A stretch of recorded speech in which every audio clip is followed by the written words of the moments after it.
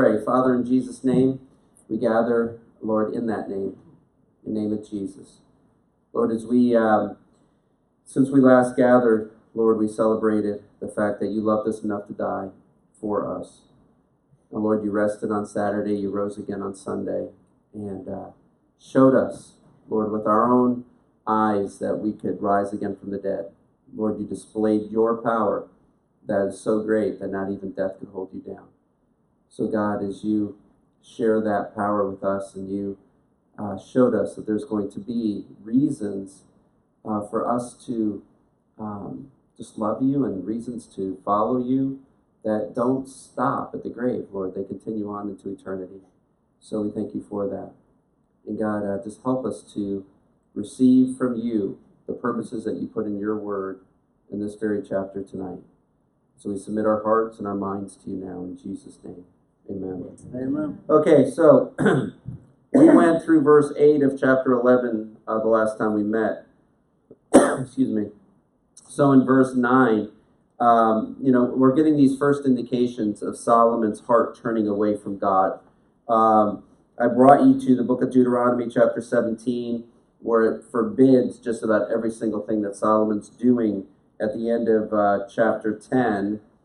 And then he goes on into the beginning of chapter 11, not just adding gold and silver, or I should say multiplying gold and silver, multiplying wives, multiplying horses, even specifically those imported from Egypt that are specifically forbidden in Deuteronomy 17. And we see that he's just kind of lost contact here with God. So we pick it up in verse 9 of chapter 11. It says, "So the Lord became angry with Solomon because his heart had turned from the Lord God of Israel, who had appeared to him twice." Hear that condemnation? God appeared to a man twice who now turns his heart away from the Lord. "And it commanded him concerning this thing, they should not go after other gods. But he did not keep what the Lord had commanded.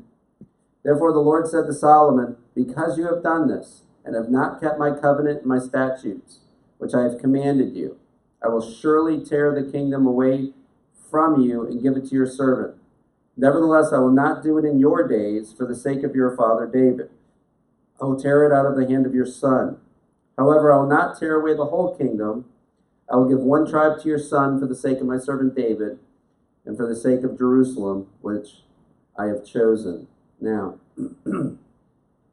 so you hear this language of God is going to tear away the kingdom from Solomon.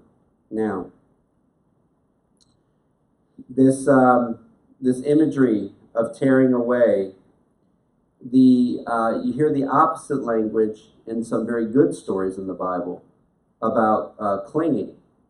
So God is here going to tear away from Solomon the very thing that he's clinging to, which becomes the list of foreign wives and foreign gods and gold and silver and horses and all these things that he's now becoming identified with. It's what he's clinging to. So in probably the most significant story in the Bible about what you're clinging to is in the book of Ruth. And I want to go to Ruth chapter 1 for just a moment. And I want you to see a dynamic that's going to take place that speaks a lot into who we are and speaks a lot into why we're getting the results in life that we're getting. It's going to speak a lot into who we are, and it's going to speak a lot into why we're getting the results that we're getting. So, in Ruth chapter 1, starting in verse 14, this is after Naomi and her husband had gone out of Bethlehem to Moab to seek food, and God had withheld rain and food from Bethlehem because of sin, and now God has revisited Bethlehem and given them water and crops. So Naomi's going to go back, but her two daughters-in-law that married her two sons, but then her two sons have died, so now they're widows. They are going to come back with Naomi to Bethlehem, but she encourages them not to, because there's no reasonable way Jewish men would marry these Moabite women. So she tells them to stay in Moab to find husbands. And that's where we pick it up in verse 14. It says, Then they lifted up their voices and wept again, and Orpah kissed her mother-in-law, but Ruth clung to her. So now, just like Solomon's clinging to these false gods, these wives, these foreign wives, as he's clinging to his riches, and God's got to tear it away from him now. Now he's got to tear it away from him. Here you see this language says, Orpah is doing something different from her sister Ruth. Orpah hears about, hey, you'll probably not find a husband in Bethlehem, stay here in Moab. And she's like, yeah, I'm going to stay. But it says, but Ruth clung to her, and she said, look, and Naomi said, look, your sister-in-law has gone back to her people and to her gods.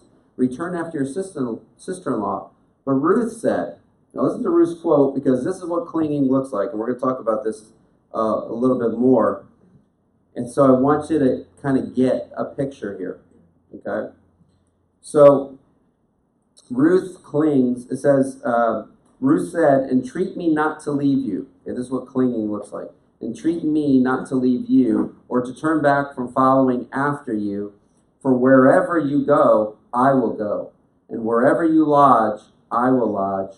Your people shall be my people, and your God, my God. Where you die, I will die, and there I will be buried. The Lord do so to me, and more also, if anything but death parts you and me. Now, first of all, complete identity. You obtain complete identity with that which you're clinging to. You obtain the identity of that which you're clinging to. So what does that look like in Ruth's picture? Well, it says, where you go, I go. Where you lodge, I'll lodge. So they're almost become indistinguishable from what she's clinging to. Where your God will be my God. Where you die, I'll die, and there I'll be buried. So she says that she's going to follow after the same Lord. Her God's going to be her God. They're going to share the same God. And then she says, the Lord do to me, and you can see in your Bible, it's all capital letters. That means she's using the covenant name of God. She sees herself as part of this covenant. And she's obtained the identity of that which she's clinging to. Okay? So Naomi could always say, I'm a follower of Yahweh. Well, guess what Ruth is saying here? So am I. Well, then I live in this land. What's Ruth going to say? So will I. So it's all of these similarities that show, kind of like a chameleon, that you obtain the identity to that which you're clinging to. And then in verse 18 it says, when she saw that she was determined to go with her, she stopped speaking to her. In other words, she stopped trying to talk her out of it. Why? She was determined. See, clinging requires determination, doesn't it?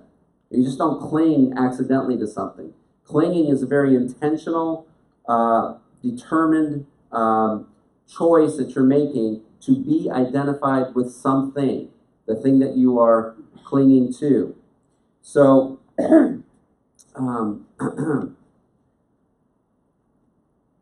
so you see back in Kings with Solomon, God has to tear out of his hands what he's clinging to. Same with our lives. God has to tear out of our hands that which we decide to cling to that's not of his will. Now, I am going to give you some quotes from a great patriarch of the faith. His name is Gregory of Nyssa. And Gregory talks about this a little bit. He says, salvation becomes a dynamic move away from self-centered to other-centered if the other is Christ. So the going unsaved to saved, the unsaved goes from what is in it for me? Okay? The saved person says, what is it about my life that's in it for him? You know, what am I doing for him? And he says this, creation, and I want you to see if you can follow this picture because it's really quite beautiful if you can follow it. He says, creation is one big movement of birth, death, and rebirth. Think of your cells in your body. You are reproducing millions of cells every second. They're dying, and they're being reborn every second. Okay? So, Gregory says, creation is one big movement of birth, death, and rebirth. It's a symphony of movement, And when we become stagnant, we cease to participate in the symphony, and our cycle stops then, not at birth, death, rebirth, but it just becomes birth and death. It's why Satan wants to isolate us and stagnate us. He wants you to feel alone, and he wants you unproductive. Alone and unproductive. That's where you know Satan's got you. Okay? Nobody can know your problems. Okay? Nobody can understand what you're going through, is what Satan wants to tell you. He wants you alone. This will be embarrassing for you to bring up. You can't share this with anybody. Okay? That's Satan's work in your life. Creation is a movement. It's a symphony of movement. And when we become stagnant, we cease to participate in it. When we become isolated, we cease to participate in it. When we make excuses of why we're not doing the supposed to's in our life, it's Satan's work in your life. So Gregory goes on to say that things are in constant motion is to say that they are pulled by something outside of themselves. So if life and movement and even your cells, everything's in this constant motion, that means it's being pulled by something.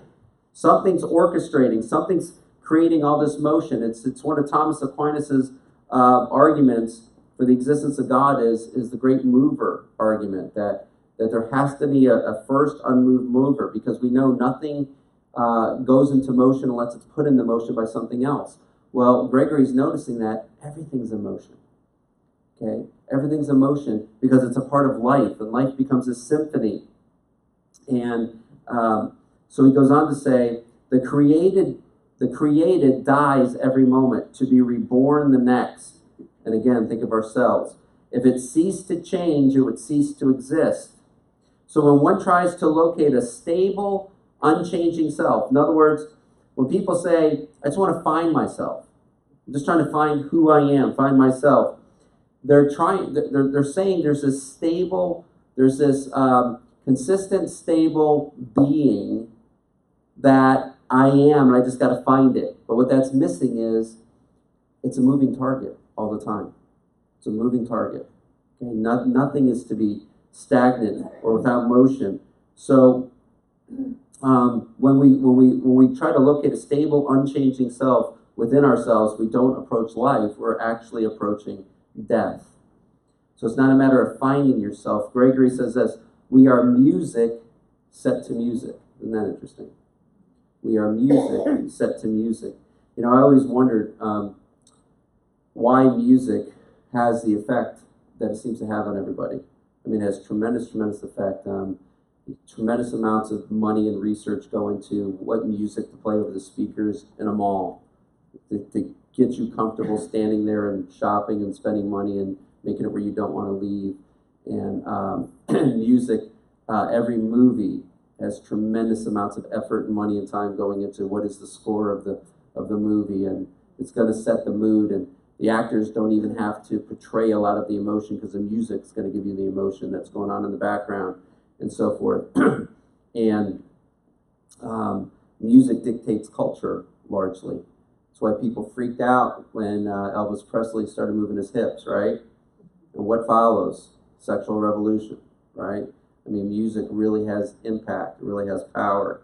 And Gregory of Nyssa is saying we are music set to music. It's this constant symphony, constant motion. And he says human existence is a constant. Here's where he's getting into where Solomon's at here. He says human existence is a constant reach for something. And all this motion, there's this constant grasping, constant reach for something. And he says it's the reality. When we find truth and reality, the thing that we're always grasping for boils down to a search and a reach to grasp the beauty of God. David seemed to pen this in Psalm 27:4. He says, I desire nothing more than to gaze upon the beauty of the Lord. His greatest desire is to gaze upon the beauty of the Lord. So now I want to take where we're at right now, this idea of motion and music and symphony, and this idea of what we're clinging to. And now we get this idea that desire becomes Gregory of Nyssa will say, Gregory becomes the energy of this movement. So in all of this movement, what's energizing all this movement? It's desire. Okay? So now what are you going to cling to? That which you desire most, correct? You're going to cling to that which you desire most. Now, so desire is the energy of our movement, and so it becomes the core of our being. Creation is a symphonic and rhythmic compilation of diversity, of motion and rest. It's a song. Our lives become a song praising God, a true primordial archetypal music. Desire is what provides our direction, either within the symphony or as sour notes outside the symphony. So in other words, if you see life as a symphony and all of our movement becomes the notes of that symphony, and our desires are directing those movements, right? We go in the directions of our desires. So now when we are participating in this life, death, rebirth movement, symphonic movement, it's creating this harmony, this symphony, and then desire is what's driving it. It's the energy that's making all the motion. But now, what is your desire? Because now if you take sin and make sin a part of the picture, sin becomes a movement against life, against these motions of life and this symphony of life and so forth. And it becomes the sour note that you're hitting. It's the note that the sheet of music that God writes for your life, He didn't write that note in. You're hitting your own note. It's your own desire, something outside the plan of God. You're creating your own music and so forth. But because God has set a cycle of life, death, and rebirth, what are you canceling out when you hit your own notes? You're canceling out the rebirth part. You're only going through cycles of life and death, and things stagnate, and the motion stops, and you become isolated.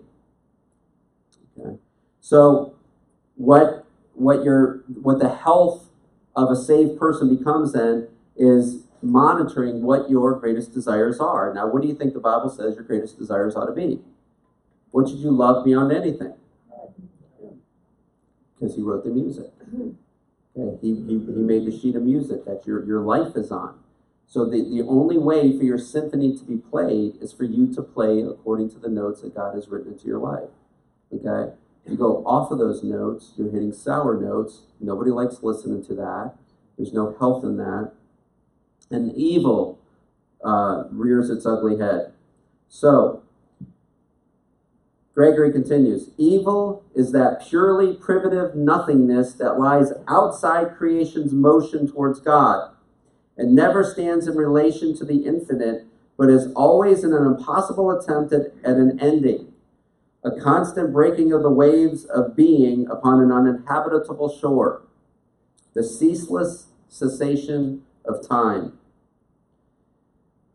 But evil, he says, is not what decenters us. Okay, so you can't say, this evil came in my life, so I'm off-center, because the idea that's being produced here is that everything's a moving target. Okay, everything's a motion, everything's a symphony, so there is no real center.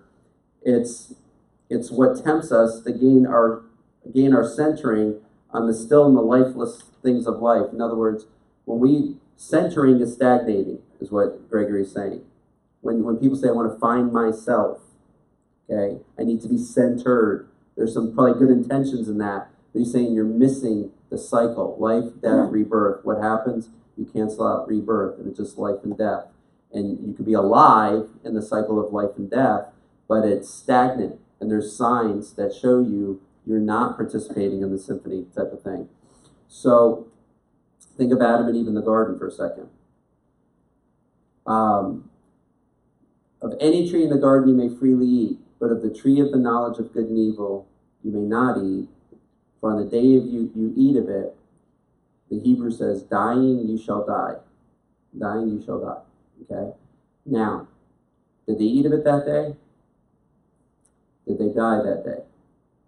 There has to be some sense they did, right? In what sense did they die? Well, he says, dying you shall die. Something died. And as we are created in the triune image of God, we are the image of that Trinity.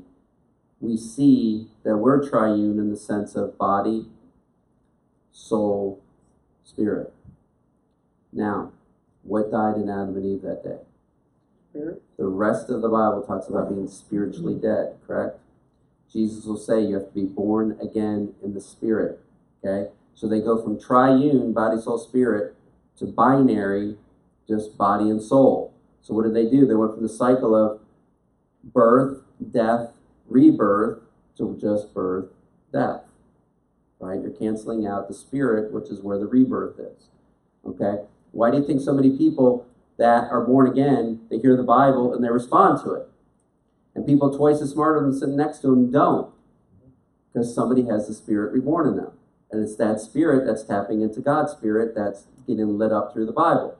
So Paul will write that who can know the mind of man except for the spirit of that man? Okay, so who can know my mind but my spirit? You want to know what's on my mind? Guess who you ask? Me. Okay? So I know what's on my mind. The spirit of me knows what's on my mind. So the same is true with God. Nobody can know the mind of God except for the spirit of God. But guess what he does with that spirit? Makes you alive with that very spirit, right? So that you can know the mind of God. So when you read the Bible and you go, I get it, it's because you know the mind of God. And people that can be literally twice as greater in IQ of you go, I don't get this. It's ridiculous and silly to me. It's because they can't know the mind of God. They don't have the spirit of God in them. So likewise this, evil enters in and it creates the chaos of sour notes in the symphony. Okay. Now, that was a departure into a lot of philosophy. How many of you wish you didn't come tonight? Okay. Listen, I find it, I was very helped by it, so if nothing else, I enjoyed it. So I got something out of this today for sure. All right. All right, so I have no idea where I am on this thing now. Okay. Looks like I'm over here. 14. Okay, now we enter into the adversaries of Solomon. Now, 14. Now the Lord raised up an adversary against Solomon. Hadad the Edomite. Oh, wait, I had more to say about this clinging. I apologize. Hold on 1 second. I want to make sure you catch this main idea because I want to make a point about it. Why is Solomon going to die at the end of this chapter? Why does it seem like, this is chapter 11, just in chapter 3, he became king, wisdom, nobody greater before or since, all this stuff, all this great language, and then he basically builds a temple and dies in shame and disgrace, right? So what happened? And what I was suggesting to you, it's what he's clinging to. It's what he's clinging to, that God now has to tear away from him. So in Matthew chapter 7, I want to give you this picture of clinging that Jesus gives about what you're clinging to matters in your trials. So Matthew 7:24, Jesus says, therefore, whoever hears these sayings of mine and does them, I will liken him to a wise man. Okay, now think of Solomon. That's what his claim to fame was, right? But now here's what Jesus is saying. Therefore, whoever hears these sayings of mine and does them, I will liken him to a wise man who built his house on the rock. And the rain descended, and the floods came, and the winds blew and beat on that house, and it did not fall, for it was founded on the rock. But everyone who hears these sayings of mine and does not do them will be like a foolish man who built his house on the sand.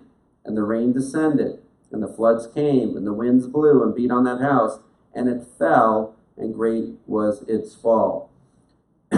Now, was there anything different about what happened to these two houses? The same exact trial came upon them, right? Same exact trial, and you see one stand and one fall, and what was the difference between them? Foundation. The foundation. What is a foundation? It's that which the house clings to, right? The house is either clinging to rock or it's clinging to sand, correct? The house that clings to rock, the same exact trial stands through it. One that clings to sand, same exact trial collapses it. Now you're going, so what exactly is this rock and sand? We know the rock is Christ. And listen to how Paul puts it. I'm going to 1 Corinthians chapter 3. Paul talks about the same foundation, the same building illustrations with foundation. I'm going to start in verse 11, 1 Corinthians 3:11. It says, "For no other foundation can anyone lay than that which is laid, which is Jesus Christ." Okay, so he's saying, there's only one foundation you can lay. It's Jesus Christ. Now, if anyone builds on this foundation with gold, silver, precious stones, wood, hay, straw, each one's work will become clear. For the day, you see capital D day? What does that mean? This is Judgment Day. For the day will declare it, because it will be revealed by fire. So here's judgment by fire. And the fire will test each one's work, of what sort it is.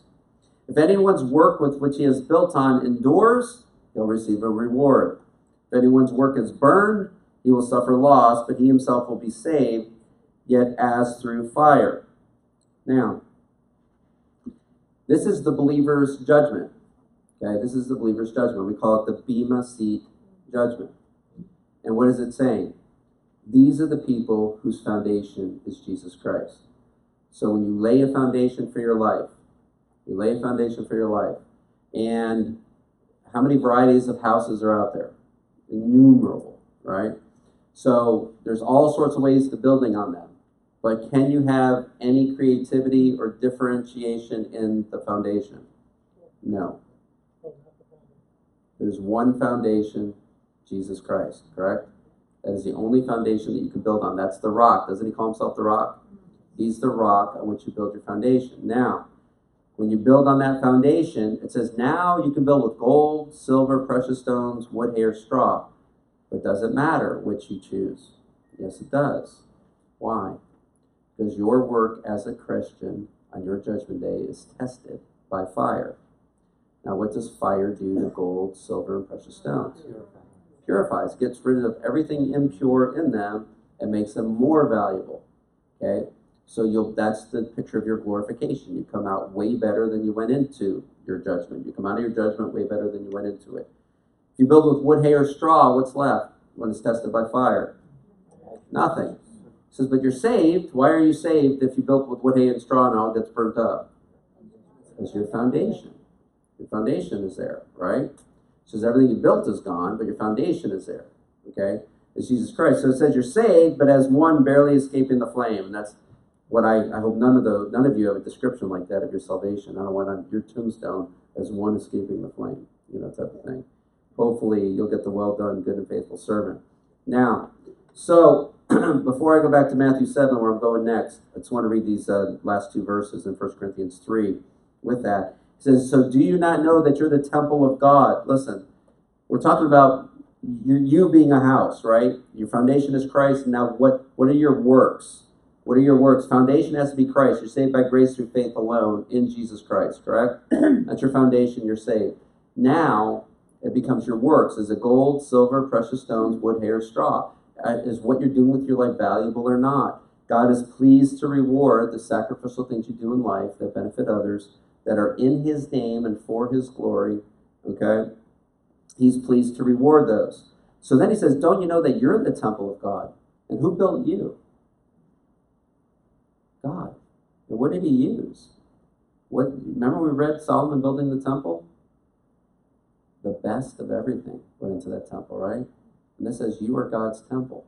Think of how he builds temples. Okay? You're the temple of God, and that the Spirit of God dwells in you. Remember we talked about the Spirit is what makes you different from the non-believer, correct? Okay? The Spirit of God dwells in you. If anyone defiles the temple of God, God will destroy him. For the temple of God is holy, which temple you are now. Solomon. There's questions that people have asked me in the last 2 weeks. Where is he today? Is he in heaven? Is he in hell? Sure started off as looking like a heaven-bound person, didn't he? Sure ended like a hell-bound person. Wait till we hear all the gods that he's going to be worshiping in a second. And I'm going to let you chew on that for 20 more minutes. As we go back to Matthew 7. Okay? Because here's what I want to do. We talked about If you build on the rock instead of the sand, you can withstand trials and storms. The storms will come and they'll go and you'll be standing. If you build on sand, not on Christ, Christ is not the sand, then the same storms come and you're collapsed, you're not handling it well, you're not doing well at all. You're hitting sour notes in your symphony, aren't you? Okay? Now, is it serious? Well, 1 Corinthians 3 said, if your foundation's not the rock of Christ, then you're not saved. All right? If it's anything else, you're not saved. The saved have, if nothing else in common, what they have in common is the same exact foundation, right? Is Jesus Christ. That means he's the one you're clinging to. He's the one that, think of the word clinging, okay? It's like your fingernails are dug in. You're not going anywhere. Think of Ruth. Wherever you go, Lord, I'm going. Where you live, I live. Okay? Your people are my people. Okay? It's like you lose your identity in him. You become so assimilated with him. So you lose your identity to him. So now, if your foundation's not Christ, this says this. Go up to verse 21 of Matthew 7. People have categorize these verses as the scariest in all of Scripture. Not everyone who says to me, Lord, Lord, shall enter the kingdom of heaven, but he who does the will of my Father in heaven. Because many will say to me on that day, Lord, Lord, have we not prophesied in your name, cast out demons in your name, and done many wonders in your name? Then I will declare to them, I never knew you. Depart from me, you who practice lawlessness. That's a judgment day picture Jesus is painting. And who is he speaking to say depart? Those that said, Lord, Lord. Okay? Another part of the gospel will say this. Jesus will say, why do you call me Lord if you don't do what I say? He's saying that is hypocrisy. That is contradiction. You cannot call him Lord and not do what he says. If you call him Lord, you must do what he says. And many will come to me on that day and say, Lord, didn't I do this and do that in your name? It's even scarier, right? Did them in your name. But what's the picture that's being painted here? They're saying Lord, but if you looked at their foundation, it can't be the Lord, can it? Can this happen to somebody whose foundation is the Lord? No. Okay. All right, so, all right, back to 1 Kings. Back to Solomon. All right. 14. Now the Lord raised up an adversary against Solomon, Hadad the Edomite. He was a descendant of the king of Edom. Now he's going to mention 3 adversaries to King Solomon in the rest of this chapter. 3 adversaries. I want to show you what they have in common before I talk about them. Here you have Hadad the Edomite. Anybody know who founded the nation of Edom? Esau. Okay, Esau, the brother of who? Brother of Jacob, right? Okay, so Esau founds the nation of Edom. They become a wicked nation. The Edomites, they oppose Israel almost constantly. And now we have Hadad the Edomite that's going to oppose Solomon. Now, in the New Testament, we have a king, and it says he's Edomian, which is Edomite, and it's King Herod, the Edomian. So Jesus has a similar adversary, doesn't he? Okay. It says he was a descendant of the king of Edom. For it happened when David was in Edom, and Joab, the commander of the army, had gone up to bury the slain after he had killed every male in Edom, because for 6 months Joab remained there with all Israel till he had cut down every male in Edom, that Hadad fled to go to Egypt, he and certain Edomites of his father's servants with him. Hadad was still a little child. Then they arose from Midian and came to Paran, and they took men with them from Paran and came to Egypt, to Pharaoh, king of Egypt, who gave him a house, a portion for food for him, and gave him land. And Hadad found great favor in the sight of Pharaoh, so that he gave him as wife the sister of his own wife, that is, the sister of Queen Taphanes. Then the sister of Taphanes bore him Genubath, his son, whom Taphanes weaned in Pharaoh's house. So Genubath was in Pharaoh's household among the sons of Pharaoh. Now, that's adversary 1. Well, we're still in adversary 1. So when Hadad heard in Egypt that David rested with his fathers and that Joab, the commander of the army, was dead, Hadad said to Pharaoh, "Let me depart, that I may go into my own country." Then Pharaoh said to him, "But what have you lacked with me, that suddenly you go to your own country?" So he answered, "Nothing, but do let me go anyway." So there's adversary number 1. Now, the word for adversary in Hebrew is, it's the word that we get in Greek for Satan. He's the adversary. Okay? So we're going to get 3 Satans here in Solomon's life. 3 adversaries. And this is adversary number 1. And it ends without a lot of information. It's just Hadad saying, Pharaoh saying, listen, you have everything you want here in Egypt. Why do you want to go to this country? He goes, what have you lacked in this country? He says, nothing, but let me go anyway. And that's all you hear from him. Now, how would you feel if you were Solomon reading this? And Hadad is being raised up as your enemy, and you don't know, you know he's coming, but you don't get any more information. It's just like, I have this enemy, and this enemy is just going to be there somewhere, and I don't know where, and I don't know when, all these things. What kind of emotions is that going to raise in you if you know you have an enemy, whether it's substances, whether it's a person at work, whatever, somebody wants to sink you. Okay? You'd be paranoid, right? Looking over your shoulder all the time, not knowing when and where it's going to happen. It's like the person that says to you, sleep with one eye open, that type of thing. And it's this paranoia. So, I'm thinking about Solomon reading this, and he's going, man, God's raising up Hadad to come after me. And now he's getting permission from Pharaoh, and now I'm allowed to hear this conversation. He's going, let me go to my country. Why? What do you lack here? Nothing. Let me go anyway. And you don't even hear the answer. You're like, is he coming? Is he not coming? Do I need to be looking over my shoulder constantly? What is the deal here? Listen, it's that paranoia. Proverbs 28:1 says, the wicked flee when no one is pursuing. Can you imagine that? That type of paranoia. Okay, so when you're evil, you're wicked, it's like, how would you feel if you're a fugitive from the law every time you heard a cop siren? Right? Cop siren could be going anywhere, and all of a sudden you hear it, you're like, you're a mess, right? You're a total mess. Why? Okay, the wicked flee when no one's pursuing. It produces this paranoia, looking over your shoulder type of thing.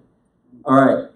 Adversary number 2, verse 23. God raised up another adversary against him, Rezin, the son of Eliada, who fled from his lord Hadadezer, king of Zobah. And he gathered men to him and became captain over a band of raiders when David killed those of Zobah. And they went to Damascus and dwelt there and reigned in Damascus. He was an adversary of Israel all the days of Solomon, besides the trouble that Hadad caused. And he abhorred Israel and reigned over Syria. Now, where Hadad is a Edomite, descendant of Esau, here you have a Gentile adversary now, overseas. Now, we talked about Solomon and Gentiles last week, right? The sea is opened up to Solomon, where he's using the sea constantly. Gentile kings are helping him build the temple and are benefiting him greatly, and all these things are happening with Gentiles. And and now we have a Gentile being a part of an adversary. Now, I likened the Edomites, who was raised up against Jesus. That was an Edomite, King Herod. So now we have Gentile. Now, who are the Gentiles that rose up against Jesus? I mean, there are many, but what's the major group that helped actually get him killed? The Romans, right? So now you have this category of that the Romans are in. And then we get our third adversary in 26. Well, first of all, as far as Gentiles go, Solomon makes great strides. He makes peace with Hiram. Remember, Hiram sent him everything he needed to build the temple and shipped it to him on the waterways and all this stuff. And then one of our chapters ended with Solomon using the sea to open up his kingdom to Gentiles, and it was this great picture. But now you have a Gentile that doesn't benefit Solomon. And he's an adversary, he's an enemy. Okay? So now an enemy rises up from Gentile land that doesn't benefit Solomon, and he goes without notice of Solomon, and now he's being raised up just like Hadad is rising up, and you don't know when he's coming. Now with all this Gentile attention Solomon gives to people that benefit him, here's one that's not benefiting him, doesn't get Solomon's attention, and he's being able to be raised up as an adversary. So 26. Then Solomon's servant Jeroboam, the son of Nebat, an Ephraimite from Zereda, whose mother's name was Zeruiah, a widow, also rebelled against the king. And this is what caused him to rebel against the king. Solomon built the Milo, and remember what I said that was? The landfill, yep. And repaired the damages to the city of David his father. The man Jeroboam was a mighty man of valor, and Solomon, seeing that the young man was industrious, made him the officer over all the labor force of the house of Joseph. Now it happened at that time, when Jeroboam went out of Jerusalem, that the prophet Ahijah, the Shilonite, met him on the way, and he had clothed himself with a new garment, and the two were alone in the field. And Ahijah took hold of the new garment that was on him and tore it into 12 pieces. And he said to Jeroboam, "Take for yourself 10 pieces, for thus says the Lord, the God of Israel, behold, I will tear the kingdom out of the hand of Solomon and will give 10 tribes to you, but he shall have 1 tribe for the sake of my servant David and for the sake of Jerusalem, the city which I chosen out of all the tribes of Israel, because they have forsaken me and worshipped Ashtoreth, the goddess of the Sidonians." There's going to be a Sidonian that's going to rise up in a few chapters. Anybody know her name? It's going to haunt Israel. Jezebel. Very good. Chemosh, the god of the Moabites, and Milcom, the god of the people of Ammon. And they have not walked in my ways to do what is right in my eyes and keep my statutes and my judgment, as did his father David.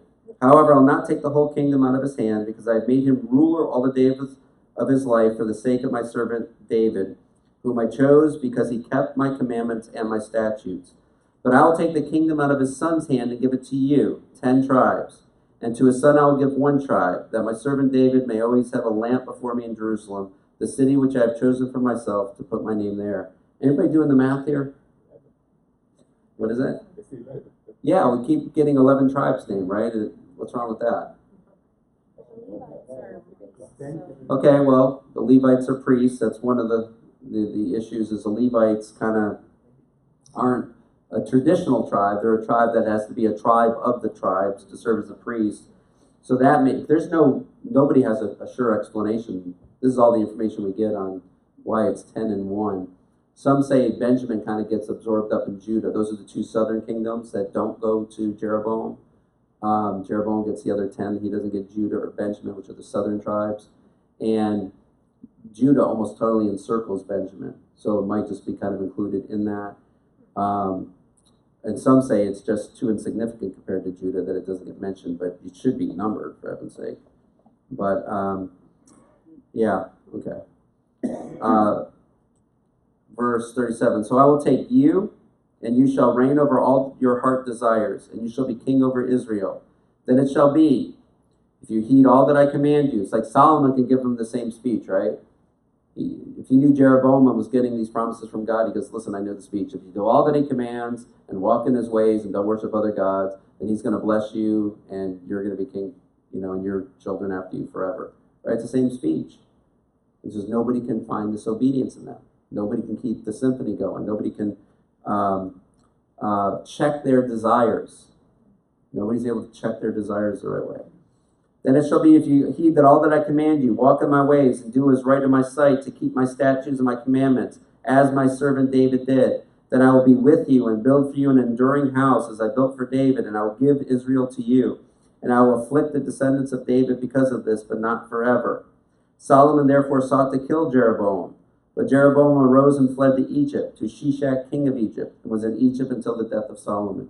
All right, so you're getting people put into these categories here. Solomon and Jeroboam. Jeroboam is given by God the authority to be king of Israel, but not in Solomon's day, right? When Solomon's done, then you're going to be king. Isn't that exactly what happened to David? When Saul is done, then you're going to be king, right?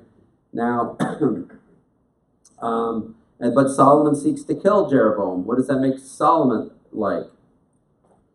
King Saul, right? Still chases down David to kill him all the time. Okay? All right. Now the rest of the acts of Solomon, all that he did in his wisdom, are they not written in the books of the acts of Solomon? And the period that Solomon reigned in Jerusalem over all Israel was 40 years. Then Solomon rested with his fathers and was buried in the city of David his father. And Rehoboam his son reigned in his place. Now, so we talked about what are you clinging to? It has to do with your desires. Your desires are the energy and that create the movement of your symphony. Okay? So now you got to check your desires, don't you? If they're in harmony with God, then your life's going to be in harmony with God, and you're going to be the beautiful symphony throughout your life. Evil is when your desires become that which are not written on your sheet of music. It's your own music that you're trying to write. And that's why when people say I'm trying to find myself, it always catches me as trying to rewrite the song that was written for me because I'm not liking the song for some reason. And and I want to finish in Psalm 73 and have Psalm 73 address this for me here. Psalm 73 is the first psalm not written by David. It's actually written by Asaph. It composes the third book of the book of Psalms. And it's become one of my favorites because how many of you heard me speak or rant or something about church architecture and needing visual reminders like stained glass windows and steeples and those things that help your heart to go, this place is different. You know, this place is a house of God and all of this. We need those things. And I saw a line in Psalm 73 that backed it up, and I was, hallelujah, dancing in my den, all this stuff. And then I just looked at the rest of the psalm and go, hey, the rest of it's pretty good too. And it taught me a lot, this psalm, so I want to share this with you. And I share it at the end of Solomon's life. Why? Because if you were presented with all of the gold, 666 talents of gold, each talent being between 30 and 80,000 pounds of gold, and you have 666 of these 30,000 to 80,000 pounds of gold, that'd be pretty spectacular, right? That'd be a lot. To say nothing of all the other things that made him wealthy. Or if your next door neighbor won the lottery and these 666 talents of gold were dropped at their doorstep, do you know you probably struggle to have your heart go, I'm so happy for you. That might not be your truest emotion at the time, correct? It'll be the words that come out of your mouth, but it's not exactly going to be the feeling in your heart, is it? How many of you have already heard these three words in your head since I've said this? Why not me? All right? Okay? All right? So it's very hard to be happy for other people genuinely, isn't it? Okay? Just very genuinely. Now, that's what Asaph is struggling with.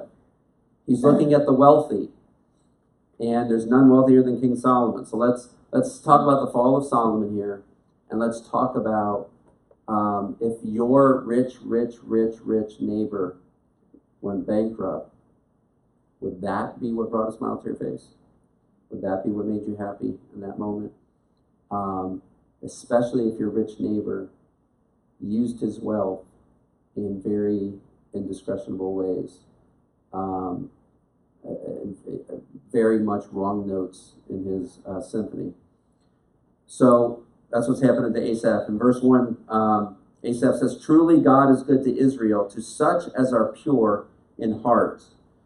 But as for me, you see the contrast? He's good to the pure in heart, but as for me, my feet had almost stumbled.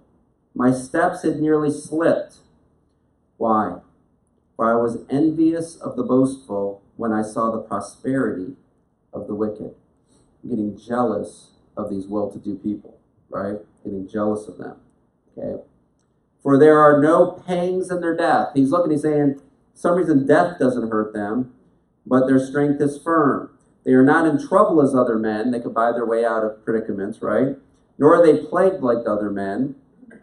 Therefore, pride serves as their necklace. Violence covers them like a garment. A proverb just came to my head. I'm going to paraphrase it because I'm not going to get it right word for word. But it says that a rich man can ransom himself out of trouble, but a poor man is never under that threat. Okay? So you get jealous of the rich, and you go, like he's saying, they can just buy their way out of trouble, but the trouble they're buying their way out of, the poor never get into that trouble. Who wants to kidnap a poor person, right? Who wants to kidnap a poor person, right? So you don't have to ransom the poor person. But the rich got to worry about their kids getting kidnapped because then they can be ransomed, right? So he's saying, be careful what you're envious of. Their eyes bulge with abundance. So they're seeing and they're wanting. They have more than the heart could wish. They scoff and speak wickedly concerning oppression. They speak loftily. They set their mouth against the heavens and their tongue walks through the earth. Therefore, his people return here, and waters of a full cup are drained by them. And they say, how does God know? And is there knowledge in the Most High? Behold, these are the ungodly, who are always at ease. They increase in riches. Surely I have cleansed my heart in vain. You say, what's the use of me walking holy? If they're prospering so much, and they're living ungodly, but I don't see a consequence for them, then why am I cleaning my heart? Why am I purifying myself? Why am I trying to walk holy? Surely I have cleansed my heart in vain and washed my hands in innocence. For all day long I have been plagued and chastened every morning. If I had said, I will speak thus, behold, I would have been untrue to the generation of your children. And when I thought how to understand this, it was too painful for me. So what I'm trying to figure out, this is what the whole book of Habakkuk is about, by the way. 3 chapters long. Habakkuk crying out to God about, look at these pagan nations around Israel, have no concern about you whatsoever. Okay? And look what they're doing, sleeping with temple prostitutes. They're sacrificing their children. They're drunken revelries all the time. Whatever they want to do, they do. They have nothing stopping them, and Habakkuk saying, and I don't see them having a consequence. What is up with that God? Okay? I'm not going to tell you the answer God gives them just yet, because Psalm 73 will answer it the same way. So, when I thought of how to understand this, verse 16, it was too painful for me. Verse 17 is the key. Until I went into the sanctuary of God, then I understood their end. It's exactly what God says to Habakkuk. If you only understood their end, you would not be envious of them. God is saying, let the wicked have their fun. Let the wicked have their fun, because if you knew how they ended, you would not be envious of them. That's why tonight's message is titled, Keep the End in Mind. Make your decisions on a daily basis about that judgment we read about in 1 Corinthians 3. Are you building with wood, hay, or straw? Are you building with gold, silver, or precious stones? Is what you're doing today matter not for you, but for the kingdom of God? It doesn't matter for the kingdom of God that you got up out of bed today. Does it matter for the kingdom of God that you opened your mouth and spoke to people today? Or was it just for you? It says, until I went to the sanctuary of God, then I understood their end. He says, surely you set them in slippery places. Listen, it went from being envious of them, look at their lives, they have no issues, they have no problems, to now he went into the sanctuary of God. Remember I'm talking about the visuals? Listen, I don't care if it's your bedroom, your den, your church. You need somewhere that you can go. Like our little chapel at Calvary, that's a nice place to go. Big cross right there on the wall. The pews are there. A lot of times it's empty. You just go in there and you can be by yourself and pray. You need somewhere like that where you consider life through God's eyes. You go, I've been looking at my life through my eyes too long, God. I got to stop. What do you see? How do you see it? How am I doing? How am I being? Okay? He says, you set them in slippery places. He went from, I wish I were them, to, oh my gosh, they could slip and fall at any time. I wouldn't want to be them. You cast them down to destruction. Oh, how they are brought to desolation, as in a moment. They are utterly consumed with terrors, as a dream when one awakes. So, Lord, when you awake, you shall despise their image. Thus my heart was grieved. See the change of heart? How did his heart change from envious to grievous over them? He went into the sanctuary of God. He considered things from God's perspective. He went into a room where he went, oh, it's all about God. It's about his holiness, about who he is. And then he looked at them and he went, you guys are on a slippery slope that ends in destruction. I'm really grievous for you. I really feel bad for you. My heart was grieved. I was vexed in my mind. I was so foolish and ignorant. I was like a beast before you. Why does he compare himself to a beast now? I would suggest to you because he sees the beast doing whatever they want, whenever they want to do it. And he was saying, I wanted to be like that beast. I see the rich, and they buy their way out of trouble. They, whatever their eyes have up, they see abundance, they get it. There's no discipline in them. There's no self-control in them. Their wealth allows them to be beast-like before you. Nevertheless, I am continuously with you. You hold me by my right hand. You will guide me with your counsel, and afterward receive me to glory. Are you thinking about your afterwards? What about your afterward? I live this life, and then afterward, what? Keep the end in mind. Tomorrow, make all your decisions based on how you will feel about that decision in the end. Okay? The fool sees this far in front of his nose. Okay, the wise are able to move that barrier down, see all the way to the end, and now they guide their lives. Now they make their decisions. Now they figure out how they're treating people. Okay? Because afterward, receive me to glory. Whom have I in heaven but you? Listen, do you hear it? He just told you what he's clinging to, didn't he? That's what he's clinging to. What happened to his desires, the energy of his movements? What happened to his desires? They changed completely in the psalm, haven't they? Okay, the energy of his movements, his desires changed. Now his desires are getting in harmony with God. He's seeing the entire world differently. Entire world differently. C.S. Lewis's quote, I don't believe in Christianity because I've seen it. I believe the same way I've seen the sun, not because I see it, because by it I see everything else. Now he's seeing things through God's eyes and he gets it. There's none upon the earth that I desire besides you. I didn't even realize the word desire was in the psalm. Look at that. He got his desires right. Nothing he desires but God. And now do you see the harmony coming to his soul? He's becoming the symphony again. Sweet sounding music to God again.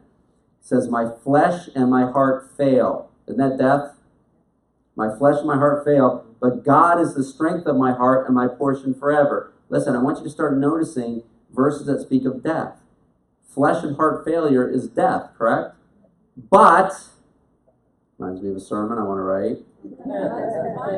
Okay? But God is the strength of my heart. That's supposed to be dead in the flesh.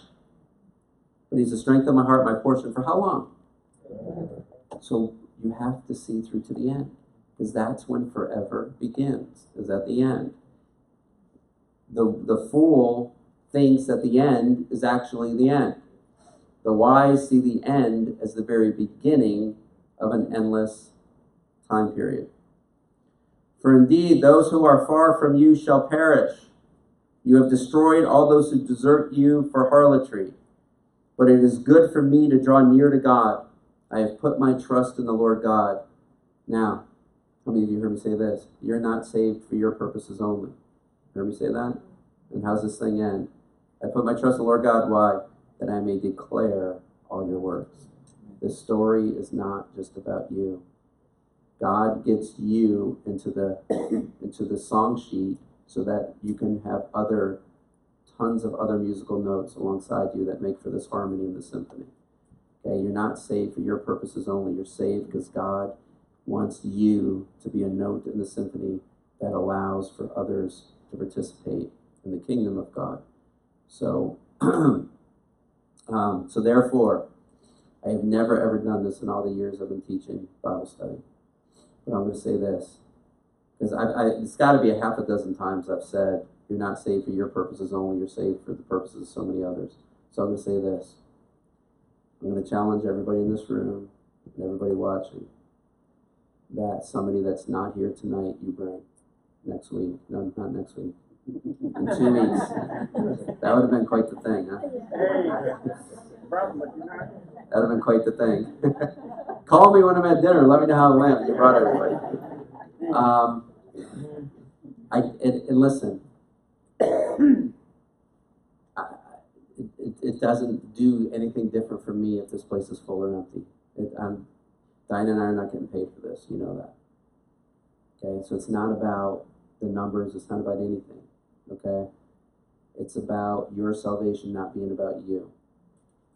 Okay, so I'm not going to keep saying it over and over again if I'm not going to do it myself. If I'm not going to challenge you to do it. If we're going to believe what we're hearing, then let's make this about somebody else. So in 2 weeks, let's see if every one of you can bring somebody that's not here tonight. And who knows if that becomes a huge story for them. Who knows? Okay? But this isn't just about you being at a Bible study. It's about some story that is not told yet, and nobody knows it. We got to start writing it. All right? Amen? Amen. All right. Father, in Jesus' name, Lord, for you so loved the world, Lord, and I pray that this sanctuary becomes more accountable to the world. Lord, I pray that we wouldn't go home satisfied that we learned something and we know something more. Lord, I pray that our satisfaction comes in finding our song, Lord, what you're singing over us, and that we produce, Lord, in our lives, desires that fulfill all the works that you have for us to do. Lord, that with great joy we would see your kingdom growing right before our very eyes. And Lord, those that were walking in darkness would know what light really is. So God, move in us, we pray. For Jesus' sake, for his great pleasure to be in our lives, we pray. Amen. Amen.